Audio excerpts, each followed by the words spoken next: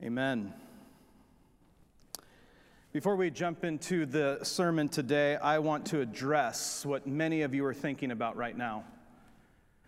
You have probably have some concern that we have rented out West Elm for Pastor Chuck's family updates because his house is so beautiful and perfect. Now, you knew that Chuck had the most style on our staff, but what you didn't know is that before the whole pandemic, you still had to wear gloves and a mask to go in Pastor Chuck's house.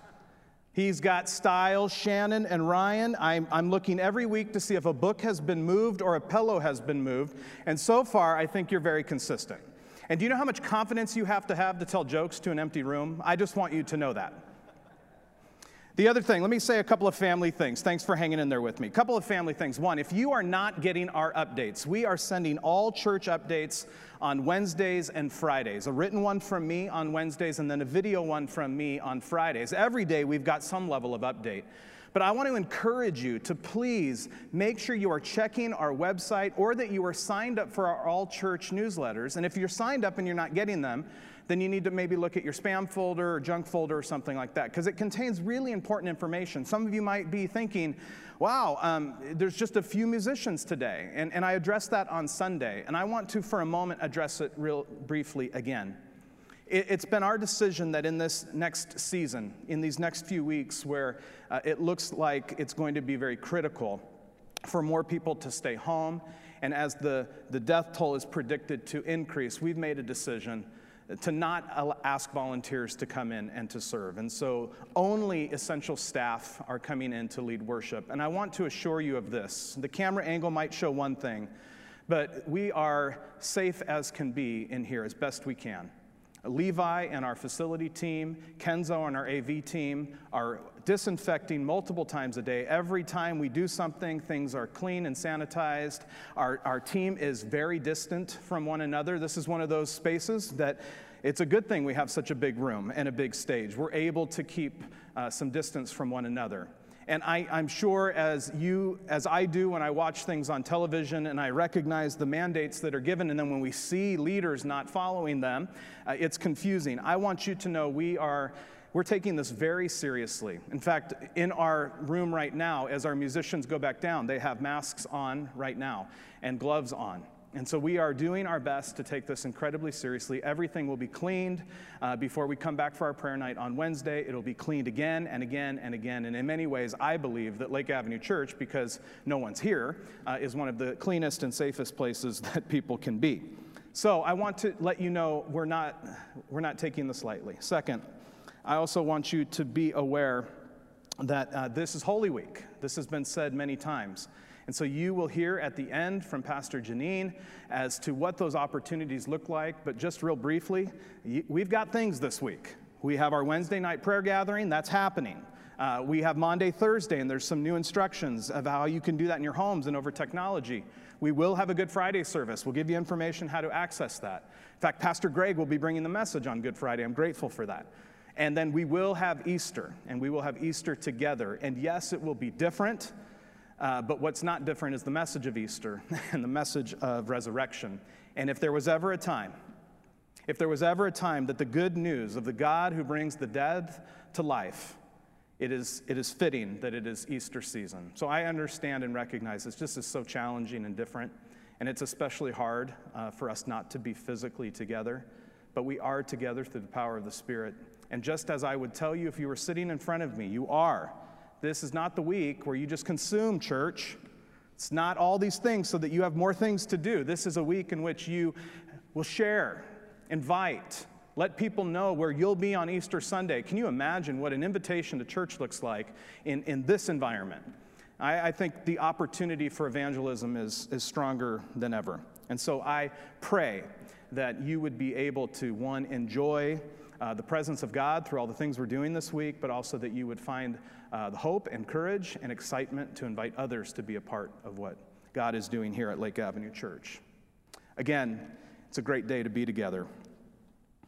You know, I've been thinking about why this season is so difficult. I mean, there's so many reasons. It's difficult because death is horrible.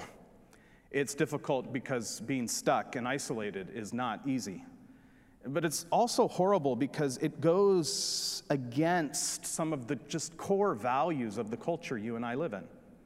One of those core values is that my personal choice, my personal freedom, these are incredibly high values for us in the United States. They're incredibly high values for us. And to think that we've arrived, that we're at a place of success or enlightenment or control when we get to call the shots in our own lives. That generally, I believe generally, for most of us, we don't like being told what to do.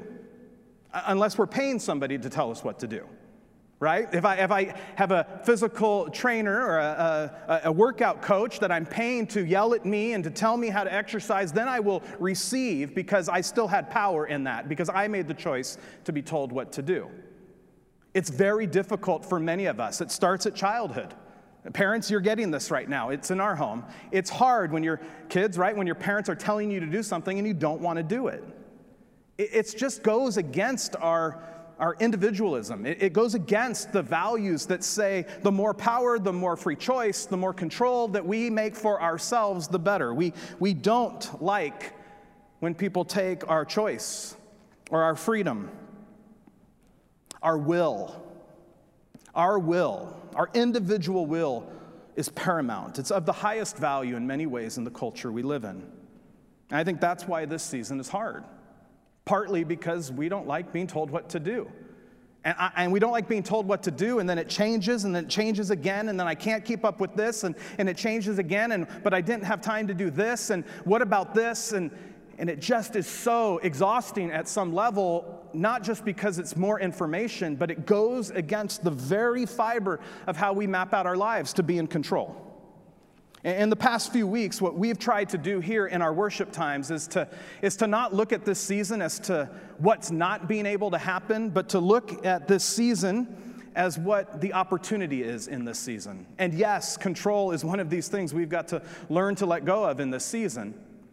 But instead of waking up every day and thinking about all the things we can't do or all the things we're being told that we can't do, what does it look like for us in this season to cultivate something new?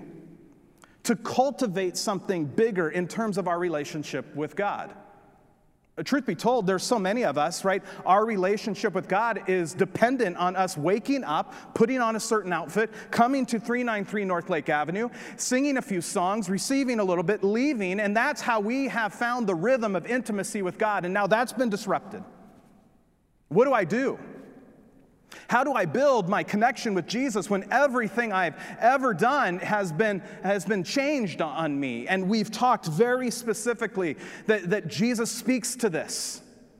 Jesus speaks to the reality that intimacy with God is something that is cultivated in secret and quiet and unseen spaces. And that maybe one of the gifts of this season for so many of us is to have forced upon us the unseen, quiet space where we can cultivate some intimacy with Jesus. And we've looked the last 2 weeks at the Lord's Prayer, slowly going through it, learning what it means to pray to God, to cultivate intimacy in the unseen secret place. And so in the first week, we talked about the name of God, calling on the name above all names and matching that with our daily bread, our daily need, and how beautifully these fit together. We, in week 2, talked about the kingdom of God. And forgiveness, and this reality of there's a kingdom on earth and there's a kingdom of God, and that we're called to live in this kingdom of God, and we can taste the kingdom of God on this earth, not in its completeness, and part of that way of living is one without brokenness. And so this daily need, not just for our need, but our daily need for our pardon, to remember the forgiveness of Jesus and to extend that forgiveness to one another. And this week we'll close this part of the Lord's Prayer while we talk about the will of God and temptation. In fact, we've put a graphic that it might come up in a moment that kind of captures the way that we have done this prayer, and we'll put it up, and then we're going to put it up on social media and push it out to you so that you can look at it and print it, but it's just a guide. It's a way for you to think through praying the name of God, the kingdom of God, the will of God, and then our daily need, and then the forgiveness, and then temptation. So that will be available for you to use in your own prayer times. Because will and temptation is this week. The will of God and the temptation of being human. This will go at the heart of who we are as individuals. This goes at the heart of that tendency and that value for us to drive our own choices in this world, to use our own wills. Because what we will see, we're going to see what it learns to not be guided by our own will, but to submit to God and to allow His will to be the highest value in this life.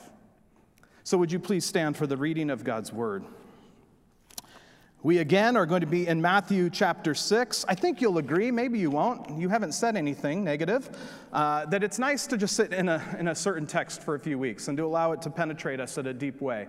And maybe that's a rhythm we can continue to do in our own devotional lives. Matthew 6, chapter 5, verse 5 through 13. Jesus speaking, "And when you pray, do not be like the hypocrites, for they love to pray standing in the synagogues and on the street corners to be seen by others. Truly, I tell you, they've received their reward in full. But when you pray, go into your room, close the door, pray to your Father who is unseen. Then your Father who sees what is done in secret will reward you. And when you pray, do not keep babbling like the pagans, for they think they'll be heard because of their many words. Do not be like them, for your Father knows what you need before you ask. And then this is how you should pray. Our Father in heaven, hallowed be your name. Your kingdom come, your will be done on earth as it is in heaven. Give us today our daily bread, and forgive us our debts, as we have also forgiven our debtors. And lead us not into temptation, but deliver us from the evil one." This is the word of the Lord. You may be seated. 2 words today: will and temptation. God's will and human beings' temptation, our temptation, a collective temptation for all of us. When Jesus instructs us to say, "Your will be done on earth as it is in heaven," what does that mean? What does it mean for you and I in our intimacy with God to pray to God and say, "Hey, God, your will be done"? There's just a couple of ways. This is, again, a huge topic. If you were to get your concordance and look at how many times God's will is spoken about in the Bible, it's significant. And so in this time that we're speaking together today, I want us to understand God's will in 2 very simple ways. There's the part of God's will of what we can know, and there's part of God's will of what we cannot know, what's known and what's unknown. So just for a moment, what can we know about God's will, especially in the context of the Sermon on the Mount?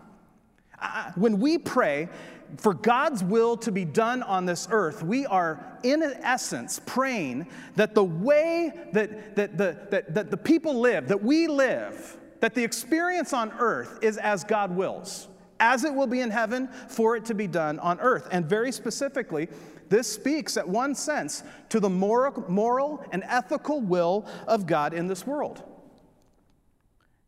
Where do we find this way, this will of God? That's why we need our Bibles. We're going to talk for a moment about what we see in the Sermon on the Mount, what we can draw from what it means to follow God's will, for His will to be done based on the Sermon on the Mount. But the guide for God's will is found here in the Scriptures. We hold that at the highest level here at Lake Avenue Church. That it's in these Scriptures that we can find what God's will is. And there are moments, and there is plenty that we can know about God's will. So far in the Sermon on the Mount, we get a sense of what God wills for His creation to live and to be on this earth in the moral and ethical way.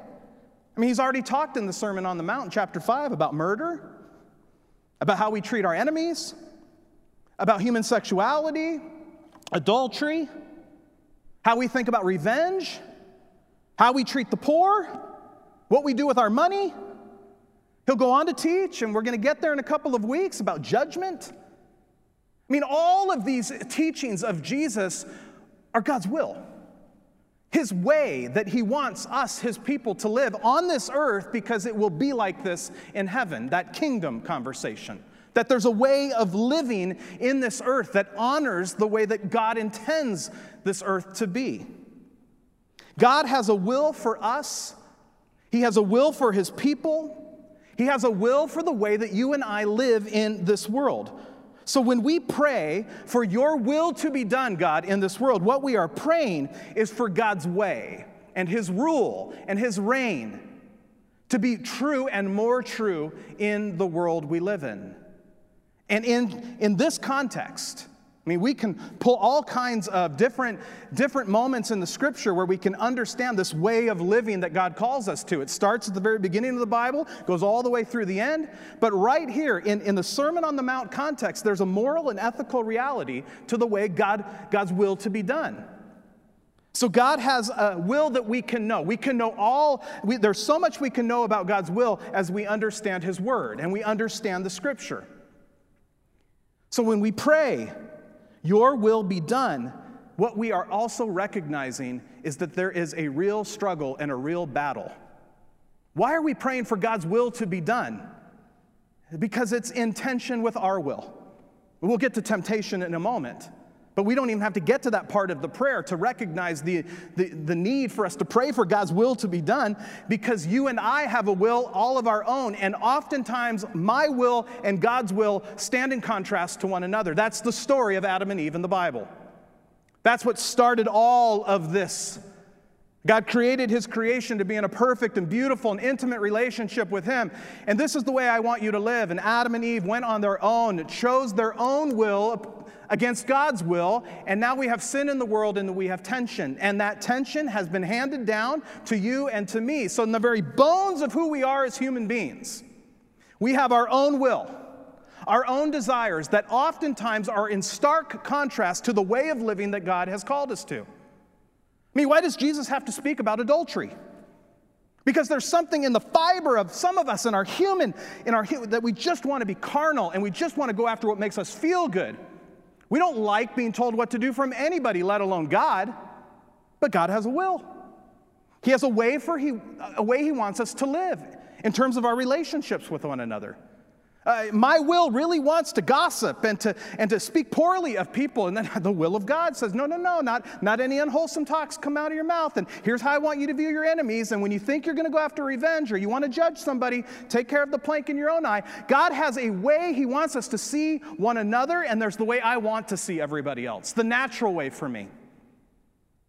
And we can go on and on and on with other ethical, moral issues. Our money, let's get into that.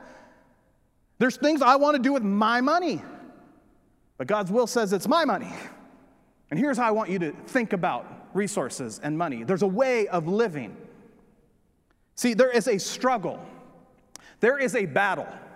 And because that battle is real, there is a real need for us to pray for God's will to be done. Because God's way of living, what we know, the things we know, I'll get to a moment what we don't know. But the things we know that God has said, the things we can learn and see and understand from this Scripture, there is a struggle to actually live it. And so we pray, "Your will be done," is a way of recognizing there's a battle and for God's will to win. It's a battle that started in Genesis and it continues today. But there's also this aspect of God's will of things we don't quite know for a couple of reasons. One, it's hard to know God's will if we don't know the Scriptures. This is where I think Christians, we get in trouble sometimes. See, we understand God's morals.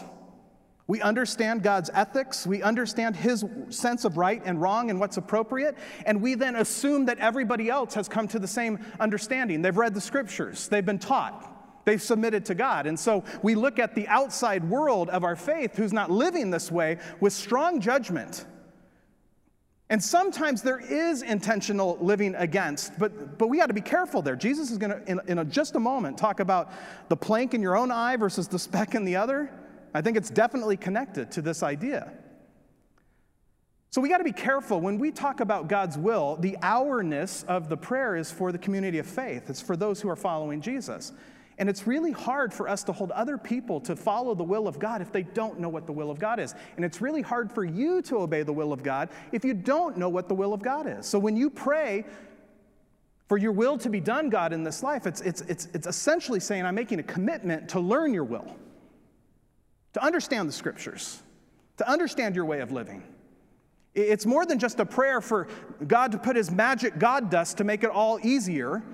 It's a prayer of pledging. It's a prayer of commitment. Because there are things we don't know until we learn them. But there's also this other reality that God is God. And there are parts of God's will that although I may read them or I may understand them at an intellectual level, I may not fully grasp them. Which means this, there's going to be things and moments in our lives where God's will is about trust and obedience even when we don't get it. Even when it doesn't maybe make rational sense to us. Wait. God is doing this in this world? God is asking me to do this? I don't understand why. And it's in these moments of obeying God's will that we have to actually lean in and trust and obey. There's some mystery to following God. Yes, there's so much we can know from the Bible, so much we can know. But there's so much that this scripture also bursts forth in an unknowing kind of way. Some of the most refreshing followers of Jesus for me are many of you in the church who are in your 80s. And your common testimony was the more you walk with Jesus, the more you're comfortable with not knowing everything. And that's been my journey too. I'm getting more and more comfortable of not knowing.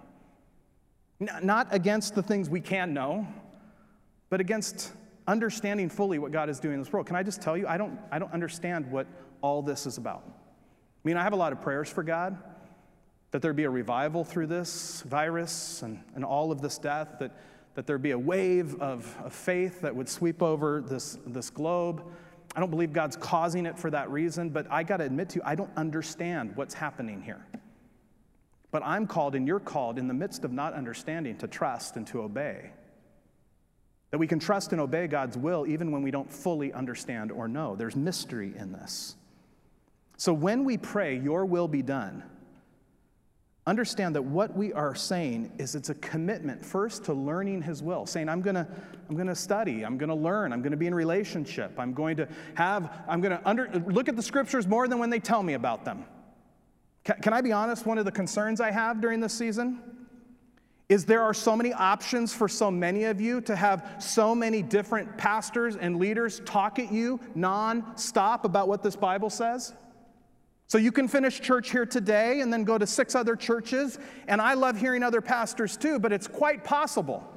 It's quite possible that we could spend the majority of our time listening to another human being tell us what this Bible says rather than reading the scripture ourselves and having a more intimate connection with the scripture. In contrast, if our dependency is on pastors and leaders telling us what the Bible says, man, we're missing out on something more dynamic, more beautiful, I believe. So when we pray for God's will to be done, it's a prayer that we would hold these scriptures in our hearts and we would commit to learning them. And then it's also a commitment to actually living out what we're learning. And in that way, this prayer is more than a prayer, it's a pledge. Your will be done. I'm pledging to to understand more and more of your will, and for the things I don't understand, I'm learning how to trust and obey you even in that. And when I learn it, I'm actually going to live it, because you and I know there's a huge difference between knowing and actually doing. I know there is no nutritional benefit to eating a donut. I still eat donuts. Just because we know something doesn't mean we actually do anything about it. And it's the same with the scriptures. It's the same with following God. We may intellectually understand so many true things about God, and whether we actually put them into life and practice is a whole nother story. And so when we pray, your will be done, it's a prayer, it's a pledge, it's a commitment to learning God's will and living God's will. But the other word for today is temptation. And I think you can already make the connections. You can already see what's happening here. When we pivot in the prayer and take this petition, really, to the Lord to lead us not into temptation. What I love about this, just even the way it's written, can we just admit it's a little awkward? Lead us not into. We wouldn't write sentences like that. But not into, essentially, what I want us to understand is, I think when we think about temptation, oftentimes we think about there's the really bad thing, right? There's the thing we're not supposed to do. And if we understand this prayer, it's like we're right on the cusp of being tempted to do that thing we're not supposed to do. And if we're really following God, we would just run away from the thing we're not supposed to do. We might keep looking at it, and we're going to get farther from it. See, when Jesus is saying, when he is saying, lead us not into temptation, he's saying, look somewhere else. Look towards God. It's what Pastor Chuck said on the video. It's not just about what you're not doing. It's an invitation towards righteousness. It's an invitation toward Jesus. It's not just an invitation to get away from the bad thing. It's an invitation to move toward the good thing, the real thing, the thing that matters, the thing that has depth. This is the worst illustration, but I'm going to give it anyway. I am married to a person, and my mother-in-law is probably watching. I love you, Becky. I'm married to someone who was raised on margarine. So when we first got married and Jenny would come back from the market, she would come with Imperial margarine. Now, I was raised on butter, and I think you know which one's better. And it took me not long to actually convince Jenny that margarine is really just a cheap, horrible imitation of the real thing, which is butter. See, this is how I think about the promise of away from temptation, that oftentimes you and I, like the margarine's right here, and it looks good, and it's what we know, but we don't know something better is over here until we actually turn away from it to actually see the real thing. And until I brought really good Land O'Lakes salted butter into the Matisich home, we were buying Imperial. We were supporting a horrible industry and business. But see, we move away from the fake imitation. We can't see God unless we turn away to see the real thing. And I think when he says, lead us not into temptation, it's moving away not just from the cheap imitation, but towards the real thing, which is Jesus. When we pray, lead us not into temptation, we're asking the Lord to help us move from one to the real. Asking the Lord and realizing that we're not alone. I think that's another really bad understanding of temptation, that somehow if I'm in the bad thing, it's me in the bad thing, and God's nowhere near. God's right here, and he's like guiding us back. He's like, come here, come away toward me, towards intimacy. The context of this prayer, we need the Lord to provide for daily need, right, daily bread, and for daily victory in God's will, which means you and I can actually daily pray for moral victory, for ethical victory. So yes, I have a will, and there's a whole bunch of stuff I want to do that is not in God's will. And I can actually experience victory. I can pray and have a connection with God that moves me away from what I want to do to what God's way is. It's a daily prayer for moral victory. It's also a daily prayer, do you see it? For intimacy. It's a daily prayer for sincere faith. Remember the context? Remember how cheap this was? People were praying so that other human beings thought they were awesome. So they were using big words so they could impress one another and stand on the corners and look how spiritual I am. And Jesus is like rebuking that. And he goes, no, come into the closet. Come into your house and pray this way. And it's in this way of praying we can experience intimacy. So it's not just a prayer to get away from the bad thing. It's a prayer to be with Jesus. Some of you have never experienced Jesus in that way. That you view Jesus as a parent, that a really parent that's obsessed with behavior. So he sits outside or above and watches you with temptation, and you just succumb over and over again, and he waves his finger, and yes, you know you'll be forgiven ultimately, but you don't know a Jesus that's right there with you saying, hey, turn with me towards something else. You can actually have victory, and you can actually have victory as you have intimacy with me. This is what it means to be led not into temptation. It's essentially trusting that God's view of better is better. As good and as much as I want, as much as this seems, it's trusting that God's view of better really is better. I don't know how many times I was convinced before I met my wife that might be the one. I didn't have very many relationships, but I sure had a lot of thoughts about relationships. Where I'd be around a girl and I was convinced just based on how she was or what she looked like and what her personality was and how strong her faith was, that this would be like a really great person. And I would tell God, make this person a part of your will, essentially. Make this work out. And I remember having heartache, and I remember having frustration, especially when I was 18, 19, 20 years old, going, when am I going to get that girlfriend? When is this ever going to work out? God, I've prayed for you to provide this for me. And it was only until I had a real relationship with Jenny that I understood, like, all of those other ideas of what it could be was nothing compared to God's idea of better. Yes, I had ideas and temptations and thoughts of what God would do here, but as Chuck said in that video, when God shows up, when he provides his better, you just know.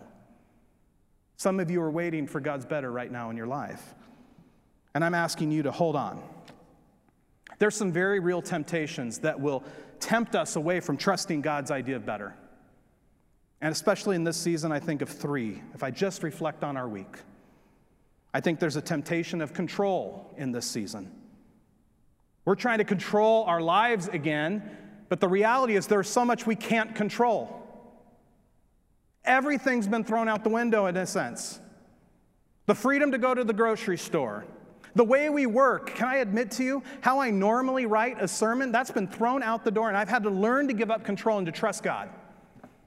And to go, I know this is all going to get done, Lord, and yes, it's not, my perfect Tuesdays used to be like this, and my Wednesdays were this. You guys know this. Tuesday was staff, Wednesday was congregation, Thursday was creative, Friday was writing. All that's out the window. But the more I try to control, the more I'm not trusting God. What about fear?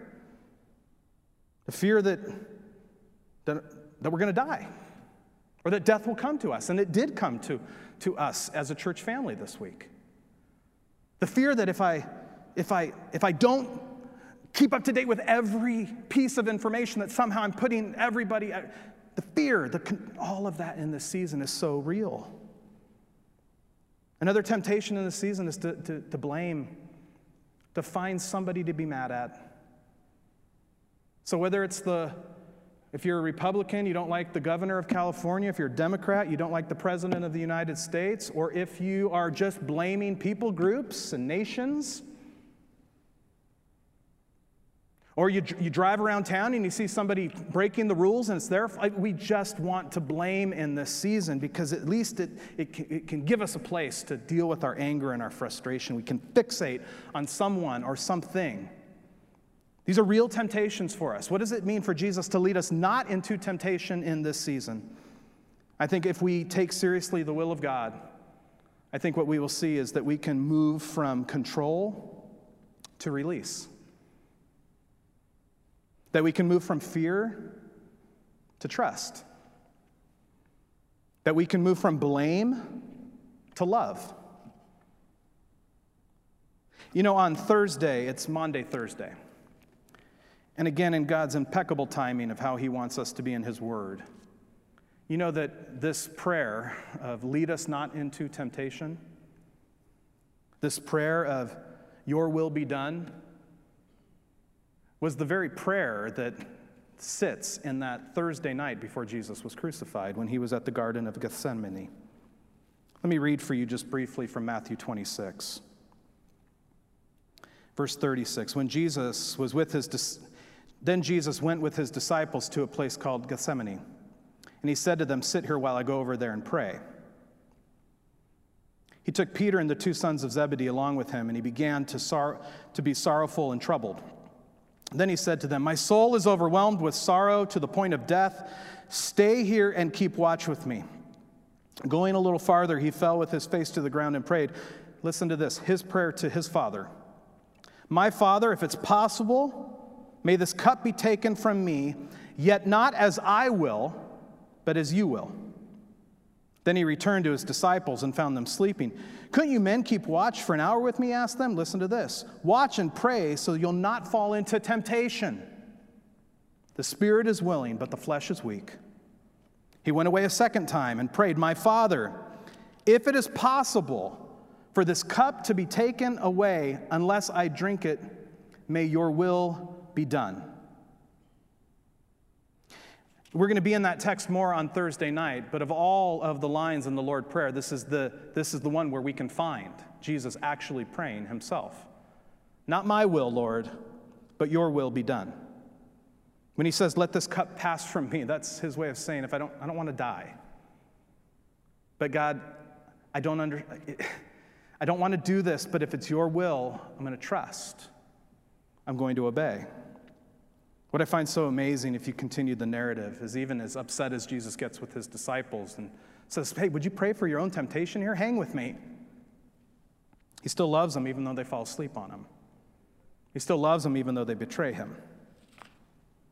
Tim Keller says something very helpful about this episode and how it can relate to our own prayer life when we pray for God's will to be done. And I want you to hear it and close with this. Tim Keller says when we look at the prayer of Jesus here in the garden, what we see is that it can be really healthy to scream. It can be really healthy to scream and yell and then say, "Thy will be done." But after you scream, it actually could be quite restful to say, "Thy will be done" as well. Jesus gives us a model that sometimes our prayers of saying, "Thy will be done," come in the midst of agony and screaming and where we want a different reality to come. And that we have permission in the Bible and we have permission in the life of Jesus to scream and yell before we say, "Thy will be done." And that's healthy. But Jesus also shows us that it can be quite restful. It can be quite freeing. That after we're done screaming, to take a breath and to go, "Thy will be done." Father, we need your help to not just pray these words, but to live them. I pray for those who are listening right now who need to have a scream and a yell with you. Oh, that they would, but at the end of that session, they would say to you, "But not my will, but your will be done." And I pray, God, that as we pray that prayer today and this week, that as healthy as it is to scream sometimes that prayer, that we would find the beauty and rest and peace of trusting that you and your will are moving among us in ways we can know, but oftentimes in ways we cannot know. And lead us away from a life that doesn't trust that your better is better. Lead us towards victory. Lead us towards intimacy. This Holy Week, in the name of Jesus, amen.